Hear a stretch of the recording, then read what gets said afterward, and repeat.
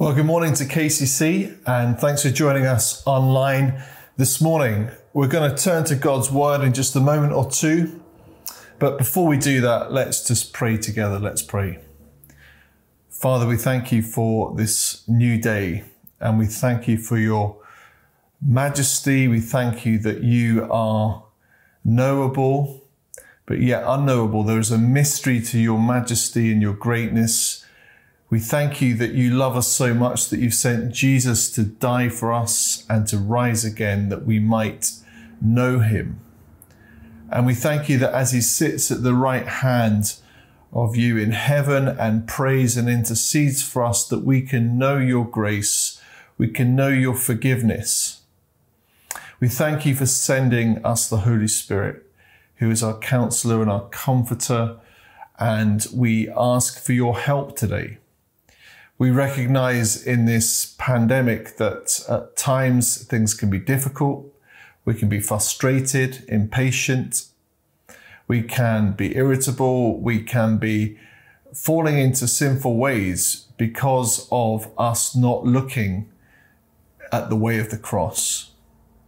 And so this morning, as we think about what it means to be a disciple, one who's called to follow in the way of the cross, I pray that you would remind us of the goodness of your grace and of the importance of the cross.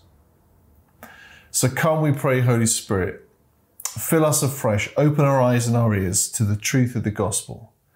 In Jesus' name we pray. Amen. So continuing on our series, Who Do You Follow? And we're going to be thinking in Mark chapter 8, verses 34 to 38 this morning. And as I said in my prayer, we're going to be thinking about called to follow in the way of the cross, which in many ways sounds probably a bit strange to people within society. Why would you want to follow in the way of the cross? And it does seem foolishness to man, but we need to be reminded of the truth and the freedom that is found when we look to follow in the way of the cross. And so we're going to see that as we look through this passage this morning. And I want us to think about this in three key areas: by denying ourself to find true self, by losing our life in order to find life, by being poor in order to be rich. So we're essentially thinking about what is a disciple? What is a follower of Jesus? Have you ever thought of that recently? What does it mean to be a disciple if you are a disciple? Or if you're exploring the Christian faith, what does a disciple of Jesus look like? And what I'm seeing in this passage is by denying ourselves to find true self, by losing our life in order to find life, and by being poor in order to be rich. And we're going to see that as we go through. So first of all, in Mark chapter 8, 34, if you've got a Bible, if you've got a phone, preferably be a Bible, because you can get distracted with the notifications that are coming in on your phone. I've said before, I know I would if there were football scores popping up. So grab a Bible if you can. We're going to look in the Bible at Mark chapter 8 and verse 34. And we're going to think about denying ourselves to find true self. So verse 34 says, "Then he called the crowd to him along with his disciples and said, 'If anyone would come after me, he must deny himself and take up his cross and follow me.'" So this is beginning with a command that anyone wants to come after me. If you want to follow me, Jesus is saying, he called to the crowd and to his disciples. He'd previously been talking to his disciples, but now to the crowd and the disciples. If you want to come after me, if you want to follow me, he said to them, if anyone wants to follow me, he must deny himself and take up his cross and follow me. What does this mean? We may have heard this a number of times, or maybe we're hearing it for the first time. Well, we have a tendency, sinfully, to want to be independent and not dependent. We sinfully have a desire to want to be independent of God and others rather than dependent on God and others. And so when he's saying, come after me, and deny yourself and take up your cross and follow me, he's saying, well, don't just go it alone and do your own thing. Don't strive for independence. Strive for dependence on me. Deny yourself. Deny yourself and take up your cross. And this was offensive in the day as he was saying this, as it would be now. That Jesus is not saying construct your own identity, be whatever you want to be, go wherever you want to go. He's not saying that you are the captain of the ship, the CEO of the universe. He's saying that actually deny yourself. And there might be many universities around the country that would no platform Jesus for saying that. There might be people that cite Jesus as instigating a hate crime, stirring up the masses to live an alternative way that seems offensive to us, that because I need to fulfill myself, I need to have my self-esteem boosted, and so I don't want to be told that I am to deny myself and take up the cross. And the cross was a sign of execution. So why would I want to essentially deny myself and pursue a type of execution? Is he inciting people to something, rallying the troops? Is he inciting people to live a different kind of way? Well, he is asking us to live a different kind of way. He's asking us to live in the light of the cross and to live and follow in the way of the cross, which means denying ourselves to find true self.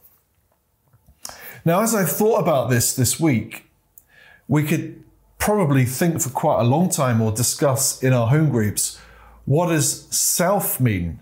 What does the self mean? You know, who am I? What is myself? And in the original Greek, that's psyche. What is my psyche? We could be thinking about that for a long time. And we do think about that in more of a kind of contemporary way every day through things like Instagram and Facebook and TikTok, where we broadcast something of ourself to the world. But more often than not, where there is a jarring is that it's a edited version of ourself that we often present to the world. Many studies are showing that many young people in particular are struggling with mental health because there is a broadcasting of oneself where one wants to present oneself as being perfect. And you can't match that in real life. So put something out on TikTok or Instagram, but have to have a conversation in real life where you present yourself, then that becomes more difficult because we can't self-edit in the same way. And Jesus is presenting us with a whole new way of being human in which we deny ourselves and we take up a cross and we become like Jesus. We enter into the sufferings and the joys of Jesus, that there is a new way of being human, a new way of self when we follow in the way of the cross. So John Stott helpfully says this: the meaning of self-denial is not the denial of the 4 C's: chocolate, cigarettes, cakes, and cocktails. Now, not all of those things are particularly great for your health, but essentially what John Stott is getting at is that this denying oneself is not the same as self-denial. It's not like Lent, for Lent, I'm going to give up chocolate. I'm going to deny myself the pleasure of chocolate. It is quite different. The denying of oneself that Jesus is talking about is the same Greek word that's used when Peter denied Jesus himself. So it's a forgetting about, it's a putting behind oneself and completely. It's not just a case of like, well, I must muster up some willpower so that I don't have chocolate for Lent. And in the picture behind me where the distress of Peter denies and disowns Jesus.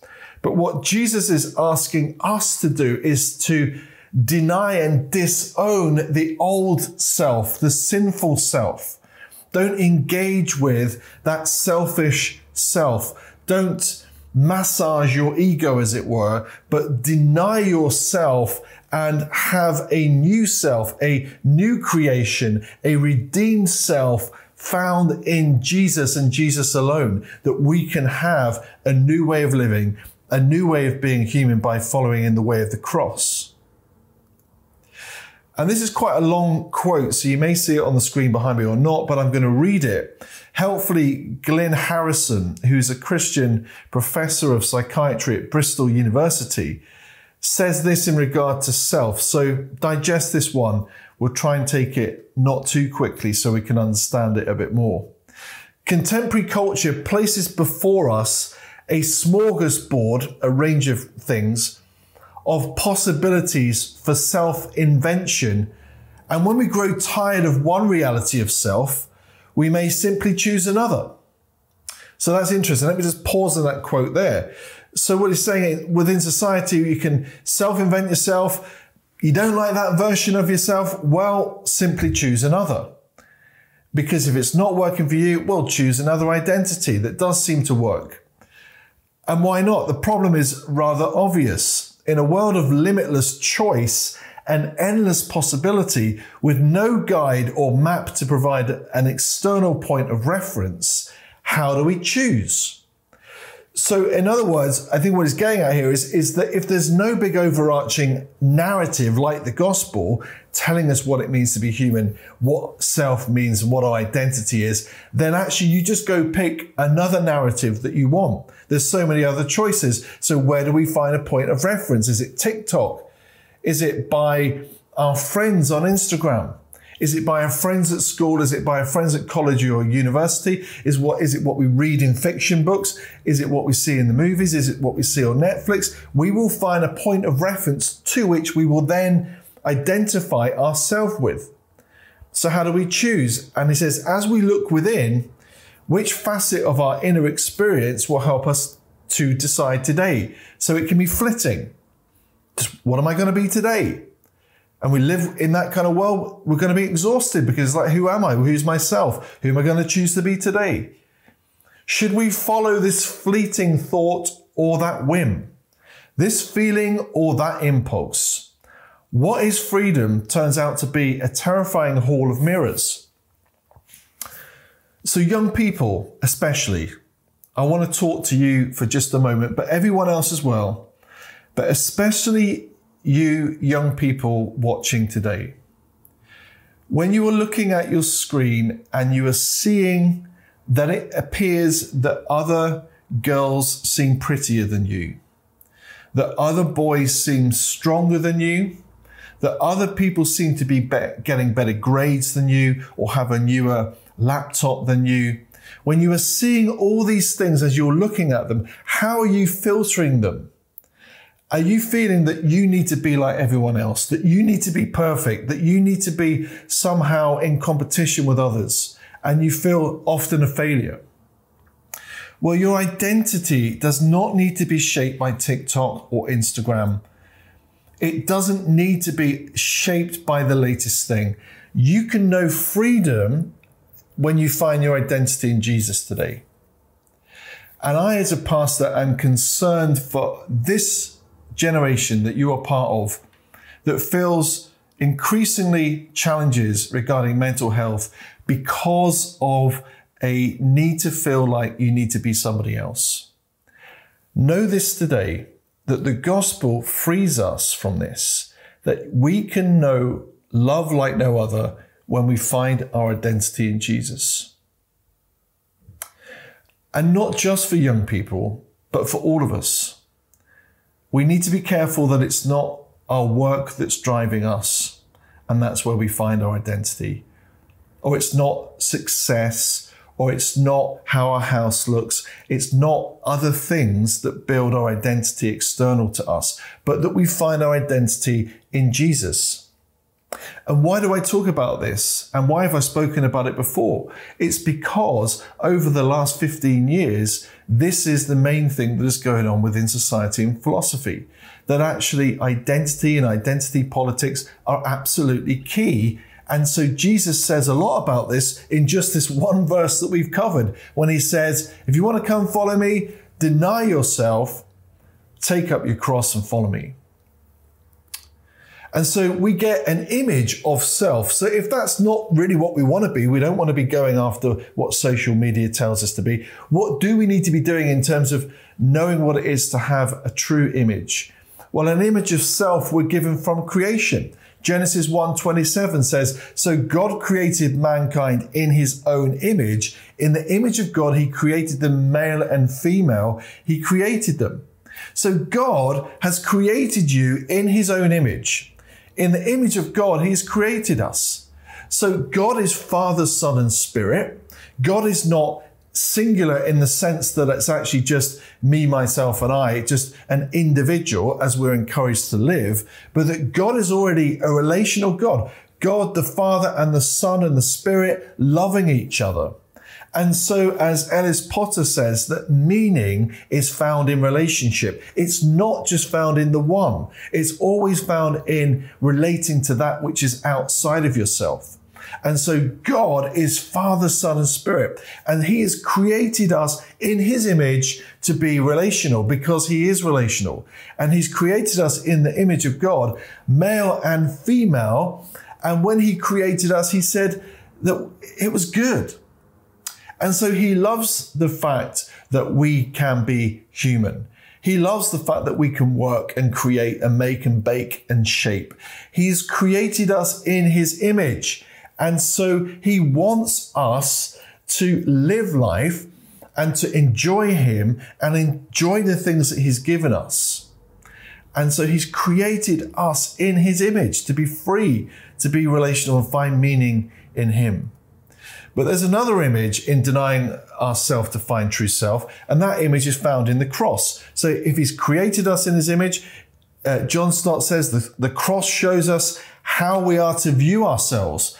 So if we're made in his image, the cross shows us how we are to view ourselves too. Now that might sound incredibly weird if we just stand back from that for a moment. How does the cross show us how we are to view ourselves? Well, look earlier in the passage in Mark 8, in verse 31, where Jesus predicts his death.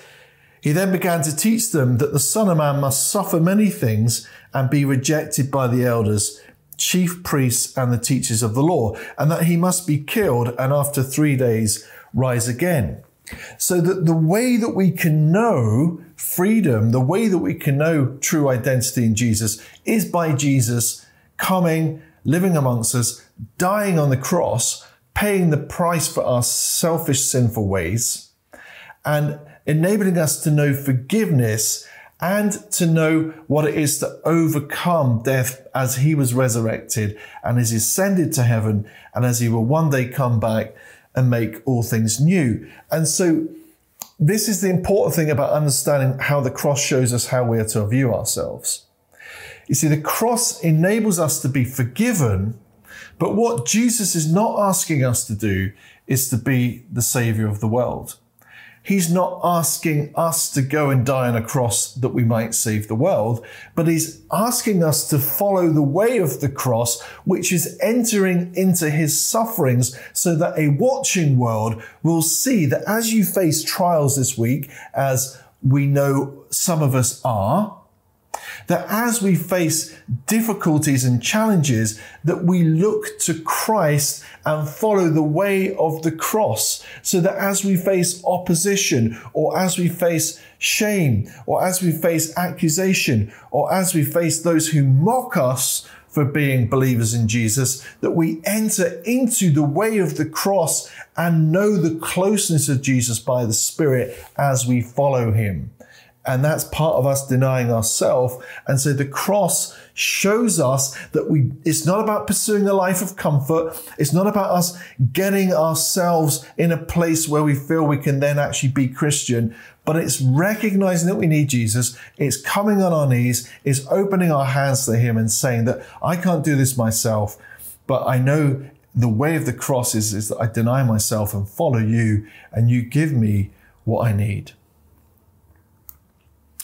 But we're also to see that it's by losing life in order to find life. How does that work?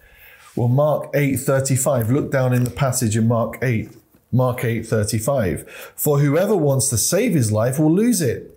But whoever loses his life for me in the gospel will save it. So if we want to save our life, we'll lose it.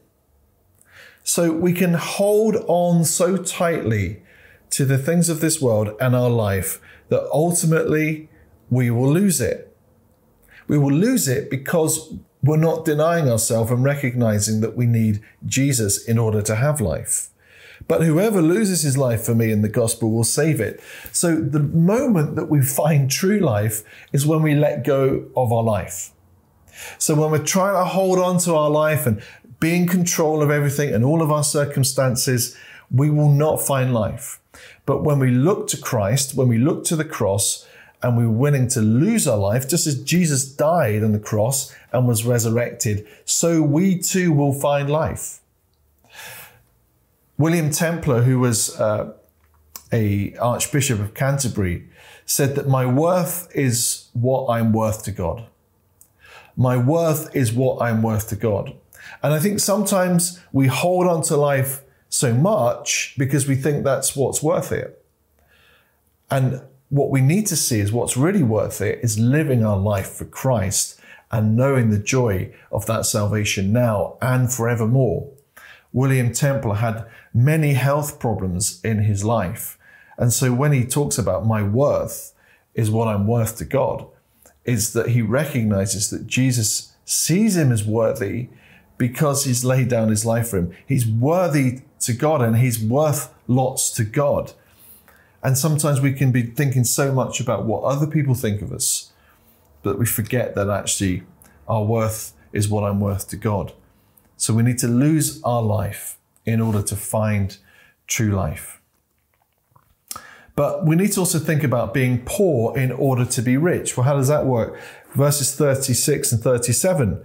What good is it for a man to gain the whole world yet forfeit his soul? Or what can a man give in exchange for his soul?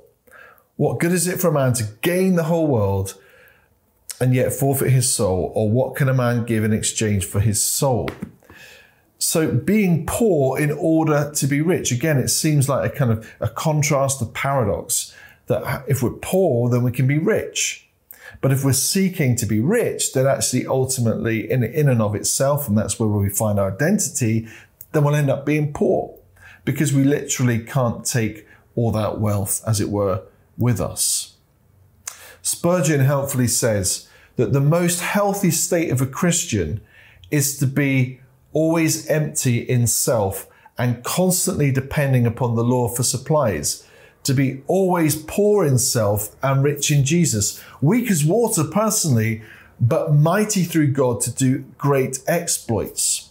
And when Spurgeon talks about this in terms of us essentially seeing ourselves in the true light of who Jesus is in order to be rich, it got me thinking about our lives. And do we just see that we have our lives and we have enough energy or health or money or food, but now and again we just need Jesus to give us a bit of a top up?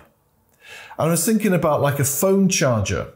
You know, if you've got a Samsung phone or an Apple phone, that you occasionally will need to top that phone up throughout the day. You'll go and get the charger and top up the power. And I wonder sometimes, is that the way that we think about discipleship, living and following Jesus? That when I'm feeling okay and I'm doing all right and I'm going about my work or going to school or college, you know, I don't really think about God so much, or I don't really need to pray so much. But when I hit a bit of a trouble and I begin to lose power, well, I just need to top up the battery a bit, as it were, and then I pull the plug out again, and then I go back to my own life. And what Spurgeon is saying and what Jesus is saying in terms of us trying to hold on to the world and our riches, as it were, is that we need to be surrendered to God in such a way that we're wholly dependent to him for power all of the time, that we're plugged in to him all of the time. So that the most healthy state of a Christian is to be empty in self, constantly depending on the Lord for supplies, to always be poor in self and rich in Jesus. Look, I'm not rich in and of myself, but I can be rich in you, Jesus. that I'm weak as water personally, Jesus, but I'm mighty through you. It's not about me trying to be mighty, presenting an edited version of myself, but I recognize that I'm weak and I need to be mighty through him in order to do great exploits. Isn't that freeing? To know that you do not have to be the one constantly topping up the power and being on it, but that when you're plugged into Jesus, as it were, he supplies your needs. Even though you feel weak, he is with you and he is with me. But also being poor in order to be rich. We find at the end of this little section something that actually most commentaries don't even talk about, which is interesting. Having studied theology and looking at commentaries for preaching, it's always quite interesting that some of the slightly trickier bits are missed out. And as a preacher, I know why that can be, because it's easier. But look at verse 38. If anyone is ashamed of me and my words in this adulterous and sinful generation, the Son of Man will be ashamed of him when he comes in his Father's glory with the holy angels. Now, this is a sobering reminder that we should not be double-minded, that we should not be ashamed of Jesus, that we should not be ashamed of the gospel. He's talking immediately to those who are listening, but I believe to us as well. And we should not be ashamed on the basis of what he's just told us, that when we deny ourselves and follow him, we find life, we find true identity.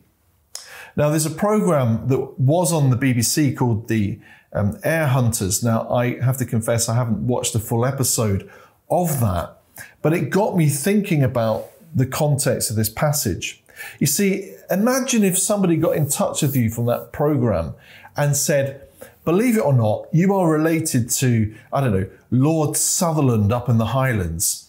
And there's no other people that are due this inheritance, but we've tracked you down and we have found that you are entitled to £20 million and the estate. And you would be like, wow, is that true? Is that really me? And as you've gone through the evidence and you found that out, it is indeed true that you are the only remaining living relative of Lord Sutherland and that you are due that money. Now, in receiving that news and that inheritance, it would be very odd over the period of a day or a week or a month or a year if you never told anybody that news. It would be odd if you never told your immediate relatives or your best friends or even others. But to know that news, that you've inherited £20 million and this estate, you would surely be bubbling up inside and wanting to say to somebody, you'll never guess what. These people have been in touch and I'm related to Lord Sutherland and I have this inheritance and all this money. Isn't it incredible news?